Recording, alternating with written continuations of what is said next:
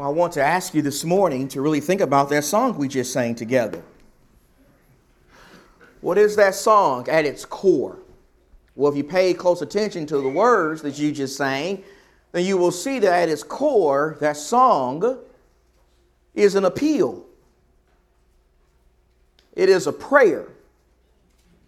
It is a petition to God to shape us and mold us and make us a certain way. Make me a servant. Make me like Jesus. Make me like the Son of God, the King of Kings and the Lord of Lords. Why is it so important that we do that? Why is it so important that we make that appeal together as the people of God? Well, the reason why that is so important is because, let's just be honest about it this morning. Being a servant, it's not easy. That's not easy. That's not something that's cheered on by the world and something that we are naturally inclined to do. In fact, the truth is, thinking like a servant and trying to live a life of a servant, that's hard. That is difficult. That certainly was difficult for the apostles, the men who were special ambassadors of Jesus. Go back to Mark chapter 10, where our scripture reading came from this morning. If you go back to Mark chapter 10, I want you to notice the mentality of the apostles in those verses Brother Nelson read for us this morning. Notice their mindset. Notice how on that occasion in their lives, they're not focused on the needs of one another. They're not focused on being humble. They're not focused on getting their hands dirty and getting on their knees and washing one another's feet. Instead, they're thinking like the world. They're thinking like the Gentile rulers of that day. They're focused on status and position and lording over each other and being in competition. They're viewing greatness from the standpoint of power and authority and being able to boss other people around and tell people what to do. But notice how Jesus combats that thinking. As Jesus notices how his apostles during this time were in competition with each other and trying to have authority over each other in the kingdom of God. In Mark chapter 10 and in verse number 45, the Bible says that Jesus called them to himself and he said to them, verse 42, you know that those who are recognized as rulers of the Gentiles lord it over them, and their great men exercise authority over them. But it's not this way among you. It's not this way among you. But whoever wishes to become great among you shall be your servant. And whoever wishes to become first among you shall be slave of all. For even the Son of Man did not come to be served, but to serve, and to give his life as a ransom for many. Notice how Jesus combats the thinking that was very, very prevalent during that time, and also very prevalent during our time today. Notice how, according to Jesus, the path to greatness and the kingdom of God is not found in being a boss. It's not found in being a CEO. It's not found in sitting at the head of the table and trying to be exalted above other people. Instead, the path to greatness in the kingdom of God is found in being a servant. It's found in being a slave. It's found in being the kind of person who's willing to get on their knees and roll up their sleeves and attend to the needs of other people. The servant is the person who achieves greatness and the kingdom of God. In fact, not only does Jesus call his people to be servants, but he also blazed the trail. He also provided us with a model or an example. He also devoted his entire life to being a servant. Do we not see that in John the 13th chapter? When Jesus gets on his knees and he washes the 24 dirty, smelly, disgusting feet of his apostles. And do we not also see that here in Mark 10 and verse 45?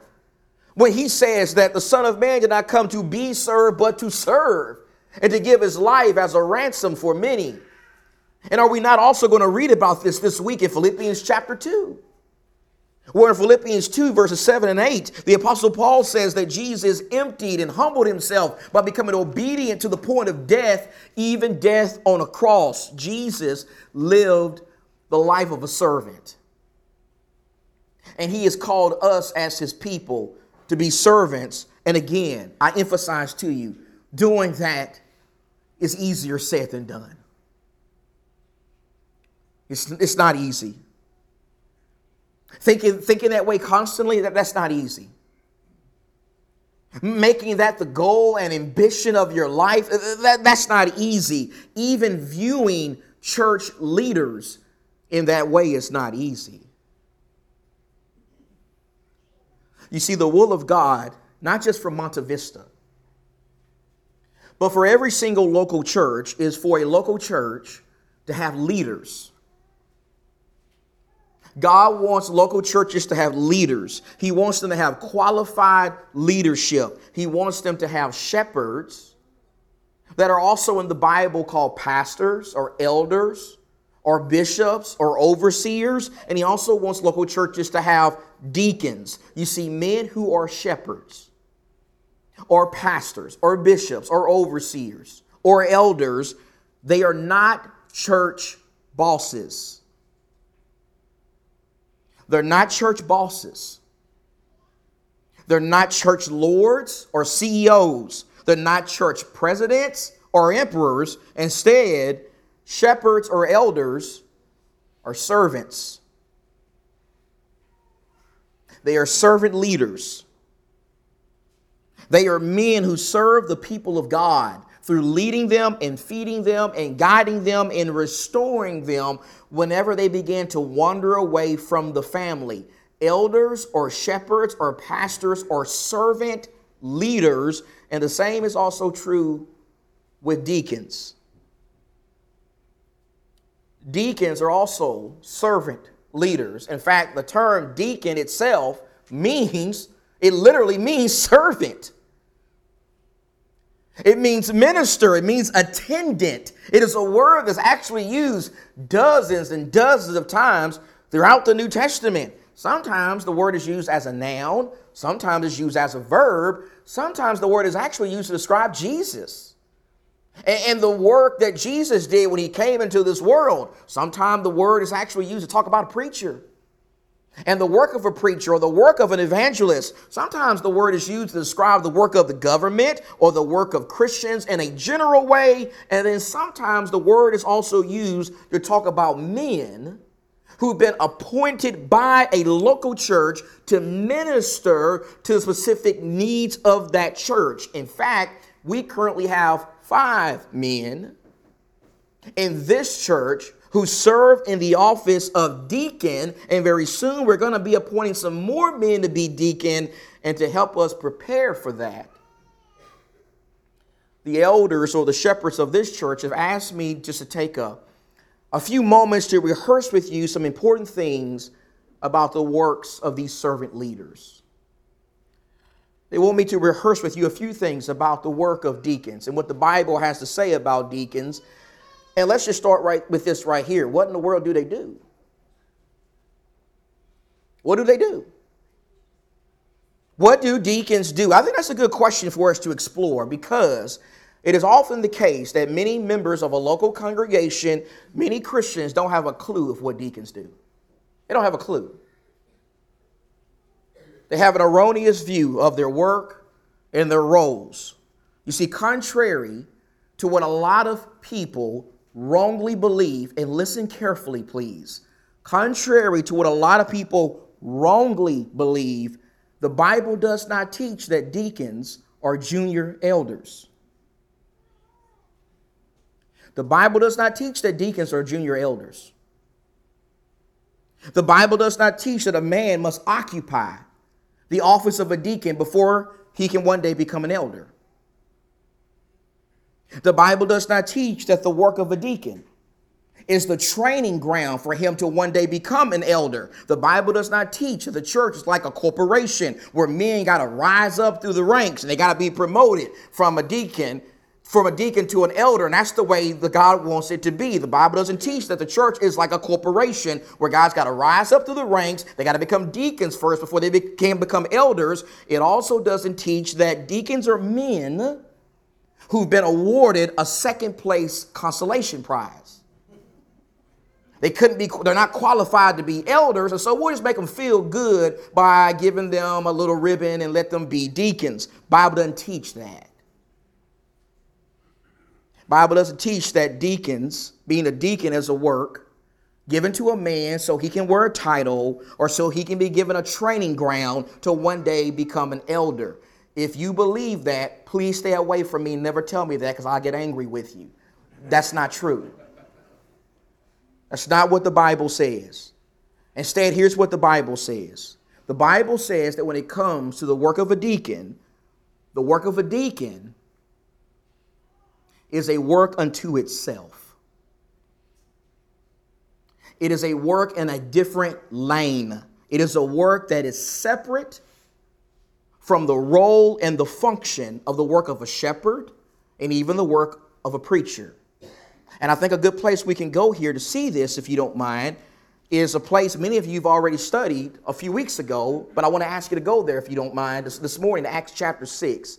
When you go in your Bible to Acts chapter 6, this is going to be one of the main texts we look at today. And I know you studied it recently, but I think we're not going to do this lesson justice if we don't study it again this morning. So in Acts the 6th chapter, we read about what was going on 2,000 years ago in the first congregation, the Jerusalem congregation, the Jerusalem church. And in Acts chapter 6 and verse number 1, it says, "Now at this time, while the disciples were increasing in number, a complaint arose on the part of the Hellenistic Jews against the native Hebrews because their widows were being overlooked in the daily serving of food. So the 12 summoned the congregation of the disciples and said, 'It is not desirable for us to neglect the word of God in order to serve tables. Therefore, brethren, select from among you 7 men of good reputation, full of the Holy Spirit and of wisdom, whom we may put in charge of this task, but we will devote ourselves to prayer and the ministry of the word.' The statement found approval with the whole congregation, and they chose Stephen, a man full of faith and of the Holy Spirit, and Philip, Prochorus, Nicanor, Timon, Parmenius, and Nicholas, a proselyte from Antioch. And these they brought before the apostles, and after praying, they laid their hands on them. The word of God kept on spreading, and the number of the disciples continued to increase greatly in Jerusalem, and a great many of the priests were becoming obedient to the faith." And so notice carefully what Luke, the writer of Acts, is telling us here about the Jerusalem congregation. Notice how, according to Luke, while the church in Jerusalem is growing, while it is thriving, while it is doing some amazing things in the cause of God, a problem arises. A problem arises. And the problem that arises in this congregation is very different than the other problems they faced up to this point. You see, this problem that they're facing at this time is not an external problem. It's not a problem coming from without the church. It's not a problem like the church experiencing persecution and opposition from those who oppose the gospel. Instead, this problem here is internal. This is an internal problem. This is a problem that is coming from within the church. Some widows in the church were not being properly cared for. They're not receiving enough attention. They're not receiving the benevolence they need during this very difficult time. This problem that we read about here posed a serious threat to the cause of God at this time because it could have divided the church. It could have split the church. It could have brought a lot of hostility between the two different groups of Jews that comprised the church at this time. It also could have distracted the apostles from the primary work that God had given them to do. The primary work that they had been given by God, according to what they say, is not serving tables. It's not looking after widows. Instead, it's preaching and praying. God wants them to be preaching and praying. And if they got to deal with these widows, that's going to distract them from the primary work God has given them. This is a big problem in the Jerusalem church. And the question is, what was their solution? How did they solve this problem? Well, the Bible says that this congregation in Jerusalem solved this problem by appointing some men. They appointed some men. They appointed 7 men. They appointed 7 men to be servants, special servants or ministers in this congregation. And I have to emphasize to you that according to what the scripture says, it was the church that appointed these men. We have to get that straight. The church appointed these men, not the elders, not the apostles even, not Peter, not James, not John, not Matthew. The Bible says the church appointed these 7 men to be servants, special ministers, and servants in the church. And notice they were appointed by the church to be over this work, to be put in charge of this task. That language, put in charge of this task or over this work, means that these men would have authority. They would have authority over the work that had been given to them. They were not going to be micromanaged by the apostles. They were not going to have to constantly bug the apostles. They were not going to have to constantly go to Peter, James, and John and say, hey, is it okay if we buy some pots and pans? Is it okay if we buy this kind of food? Is it okay that if we enlist these kind of people, these certain Christians to help us do this work? The apostles were not going to micromanage what these guys did. If they had to do that, it was going to defeat the purpose of them being appointed in the first place. I mean, what's the point of appointing these guys if every 5 minutes they show up and ask permission to do something? Oh, can we buy this? Can we buy that?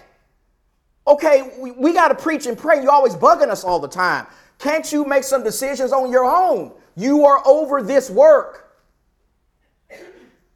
You're put in charge of this task. You don't have to bug us all the time. Get the job done.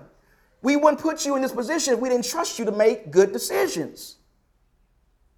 They're put in charge of these tasks. And a lot of Christians struggle with this today. They really struggle with this because they got a corporate idea when it comes to how the church is organized. They view elders as church bosses, and deacons got to report to them all the time about every little thing. Can we buy a broom? Can we buy a mop? No, go get it done. Why we put you here in the first place? Get the work done. And that's what these guys are doing. They are put in charge of this task.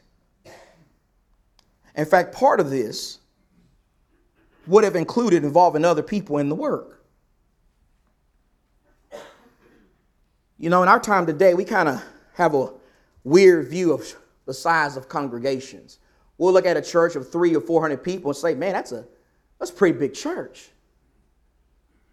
Where my friend Don Truex preaches in Temple Terrace, they're about 500 members. So that's a big congregation. Where Brother Roger Shouse preaches, they're about 300 and some people. That's a big congregation. Well, if you were to take a Christian from Jerusalem and put them in a time machine and bring them here, and let them go visit Temple Terrace where Brother Roger preaches, they would look around for a few minutes and go, man, that's kind of small. That's a small church. You only got 500 people here? Because Acts 2 verse 41 says that the church in Jerusalem started out with how many? 3,000. And then when you get to Acts 4 and verse 4, that same congregation has 5,000 men. The word men there in that text is adult males. That means you could have had up to 15, 20,000 people when you count the women and the young people who are disciples. That's a big congregation. That's a big congregation. And you know what that means practically? That practically means that there could have been hundreds, maybe thousands of widows in this congregation who needed to be cared for. And do you think these 7 men who have been appointed to this work of service tended to the needs of those widows all by themselves? Do you think they went out and bought all the pots and all the pans? You think they did all the cooking and all the baking? You think they did all the delivering of food to those different widows? Of course not. Of course not. Being over the work didn't mean they had to do all the work. It didn't mean they couldn't enlist the help of other Christians and get other Christians involved in the work. These men were appointed by the church. And they were put in charge of a particular work. And they certainly would have involved others in that work. And I believe, in my view, these are the first deacons to ever be appointed in the church. I believe these are the first deacons to ever be appointed in the congregation, in a congregation. If they're not deacons, they're certainly doing the work of deacons. They are over a particular task. But the question is, what about our guys? What about our deacons? What kind of works are our deacons involved in here at Monte Vista? Well, my dear friends, like these men in Jerusalem who were appointed to serve over important works, let me suggest that the men we've appointed to be deacons here are also serving over important works. They're also stewards over physical aspects of God's spiritual work. They are involved in works like caring for widows and shut-ins, just like these guys here in Acts chapter 6.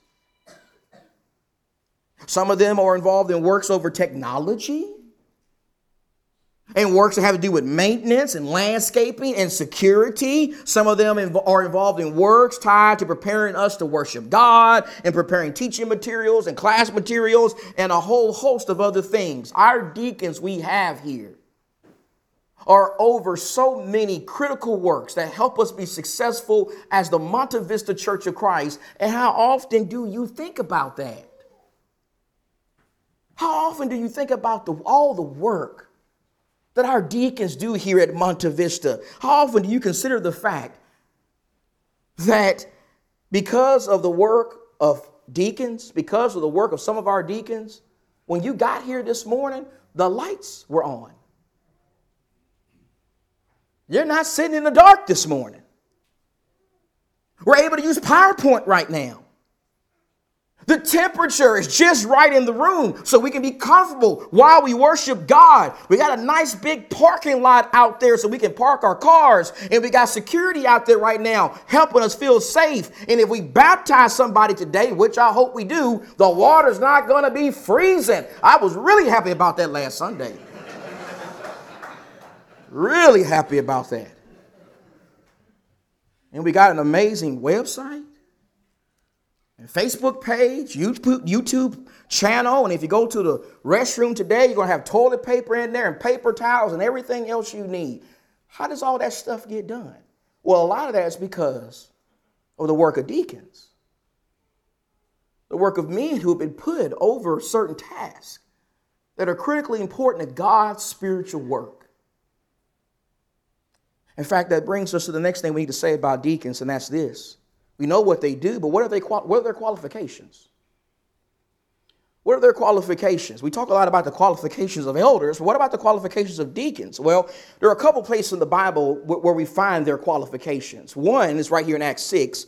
If you look at verse number 3 again, when the congregation is determining who they're going to appoint to be their deacons, in Acts 6 and verse 3, it says, "Therefore, brethren, talking to the congregation, select from among you 7 men of good reputation, full of the Spirit and of wisdom, whom we may put in charge of this task."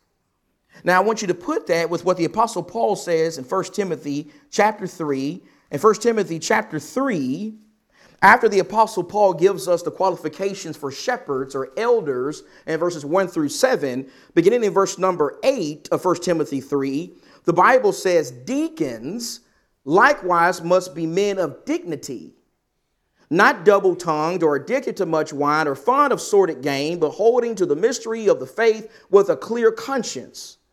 These men must also be first tested. Then let them serve as deacons if they are above reproach or beyond reproach. Women must likewise be dignified, not malicious gossips, but temperate, faithful in all things. Deacons must be the husbands of only one wife and good managers of their children and their own households. For those who have served well as deacons obtain for themselves a high standing and great confidence in the faith that is in Christ Jesus." So I want you to notice as we start trying to break all that down, the first thing we need to appreciate is according to what the scriptures say, just like in the case of elders or shepherds, not just anybody can be a deacon. Do you see that? Not just anybody at Monte Vista can be a deacon. Deacons have certain specific qualifications that have been given by the Holy Spirit. The Bible says, the Holy Spirit tells us that if a man is going to be a deacon, he's got to have a good reputation. He's got to be a respected man. He's got to be the kind of man who is always shining his light in his community. He's always shining his Christian light among the people he comes into contact with every single day. He's a man of good reputation, both in the church, both outside the church. He's also a spiritual man. This is a spiritual man. This is a man full of the Holy Spirit, the Bible says.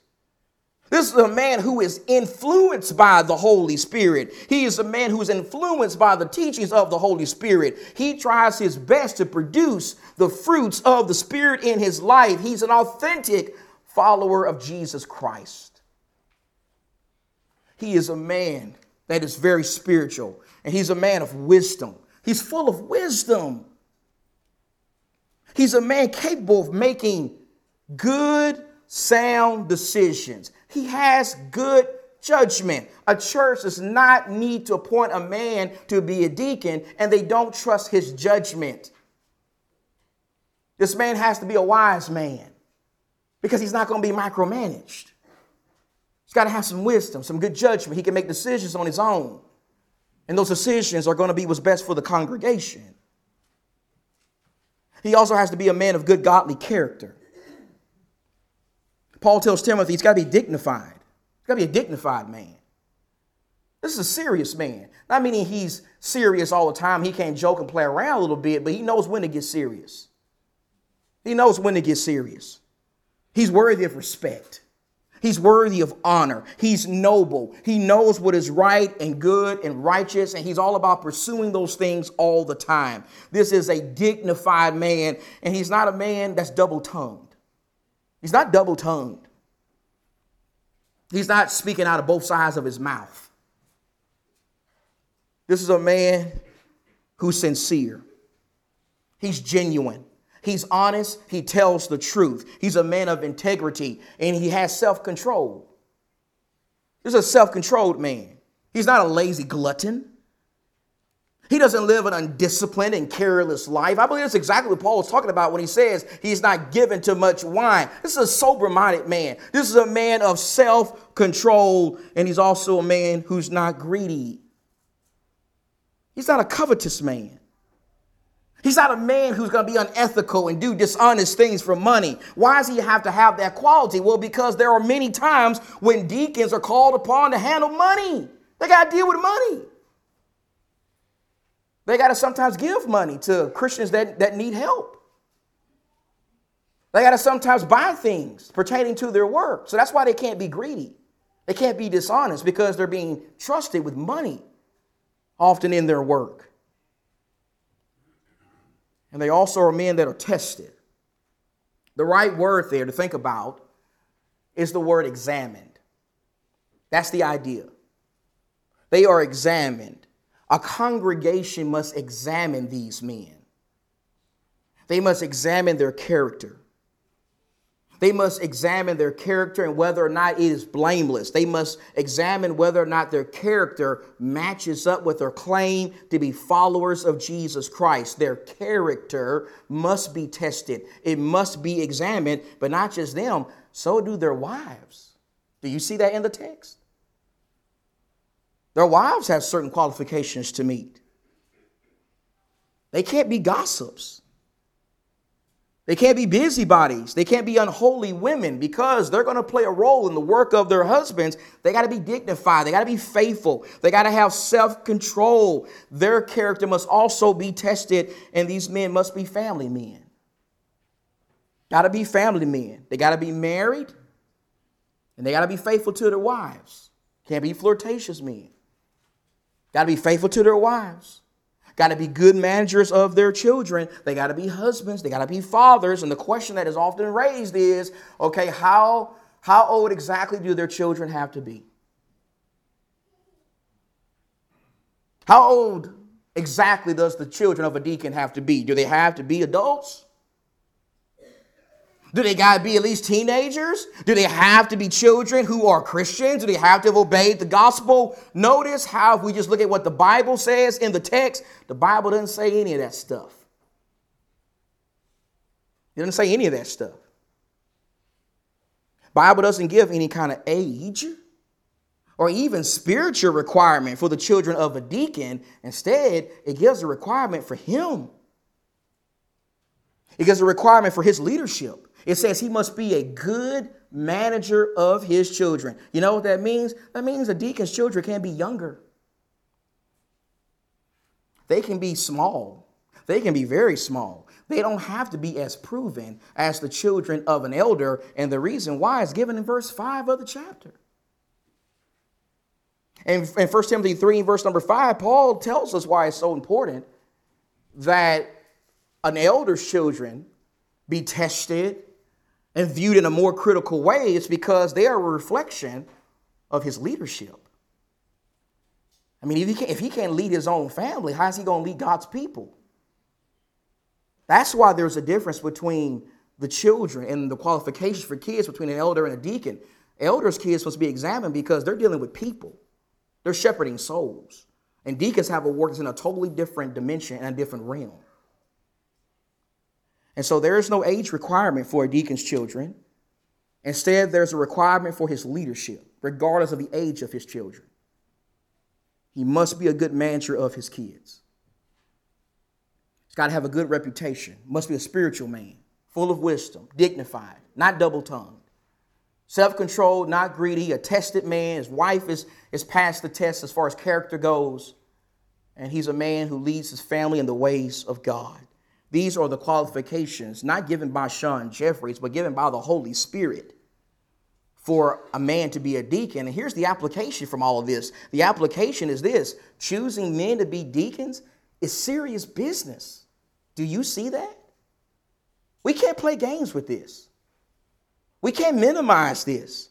This is just as serious as choosing men to be elders. This also requires that we study and that we pray and that we evaluate people's character and judgment and their families and appoint men who have met not our qualifications, but God's qualifications. This is serious business, what we are about to do. And the reason why it's so serious is because their work impacts the church. It impacts the church. And we see that going back to Acts chapter 6 one more time. If you go back to Acts 6, how did the work of those 7 men who were appointed in Jerusalem, how did that impact the church? Well, I think they impacted the church in several ways, and the Bible is very specific about this. First, because of their appointment, this problem was solved. It was solved. The widows were cared for, and unity and peace was maintained in the church. The apostles were also freed to focus on their work. They were free to focus on preaching and praying. That's what God wanted them to focus on. And these 7 men being appointed freed them up. They could focus on their work. In fact, verse number 5 says that their appointment pleased everybody. Everybody was pleased with this. Do you see that in verse 5? That is an incredible statement found in the Bible, because today it's hard to get 2 or 3 Christians to agree on anything. And yet you got thousands of Christians agreeing on this. That's incredible to me. Very rare. Everybody's pleased with the appointment of these men. And then the biggest thing, souls were won. Souls were won for the cause of God. You see that in verse 7? The word of God kept on spreading, and the number of the disciples continued to increase greatly in Jerusalem, and a great many of even the priests, even Jewish priests, were becoming obedient to the faith. Because these men were over that work, the gospel could go out, it could be preached, and people could obey it and become Christians. So they are involved in spiritual work as well as physical work. You see that? These men did some good work. A lot of good resulted from their appointment, and the same is true today. Nothing's changed. Because of the work of our deacons, a lot of necessary work gets done in this church, and various other servants are able to serve in the way God intends, instead of focusing on tech stuff and parking lots and thermostats and making sure that the water is warm in the baptistry, our 8 shepherds here are able to focus on what God wants them to focus on. And that's people. Not thermostats. People. Not parking lots. People. Not water in the baptistry. People. Souls. Feeding sheep. Nurturing sheep. Counseling sheep. Restoring the sheep who have wandered away from the family. That's the work God wants shepherds to do. And because of our deacons, our shepherds are able to focus on that work. And I'm so thankful for that. In fact, not only am I thankful for that, I'm also thankful that because of the good work of our deacons, I get to focus on my work of being a preacher.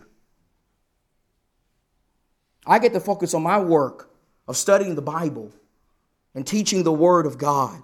I am thankful that when this baptistry needed repairing a couple of weeks ago, many of y'all know it needed some repairing. Sean Jefferson didn't have to spend 2 seconds on that. I didn't have to be taken away from my work as a preacher to focus on that. We have a wonderful deacon here who's over that work. He made sure it got done. And I didn't have to be taken away from my work. And the same is also true when we have AC issues. And when we need to repave the parking lot or change light bulbs or communicate with our security company or tend to the needs of widows or even adjust the thermostat. Because of good, hard working and qualified deacons, I don't have to be distracted. I don't have to be taken away from my work as a preacher or as an evangelist.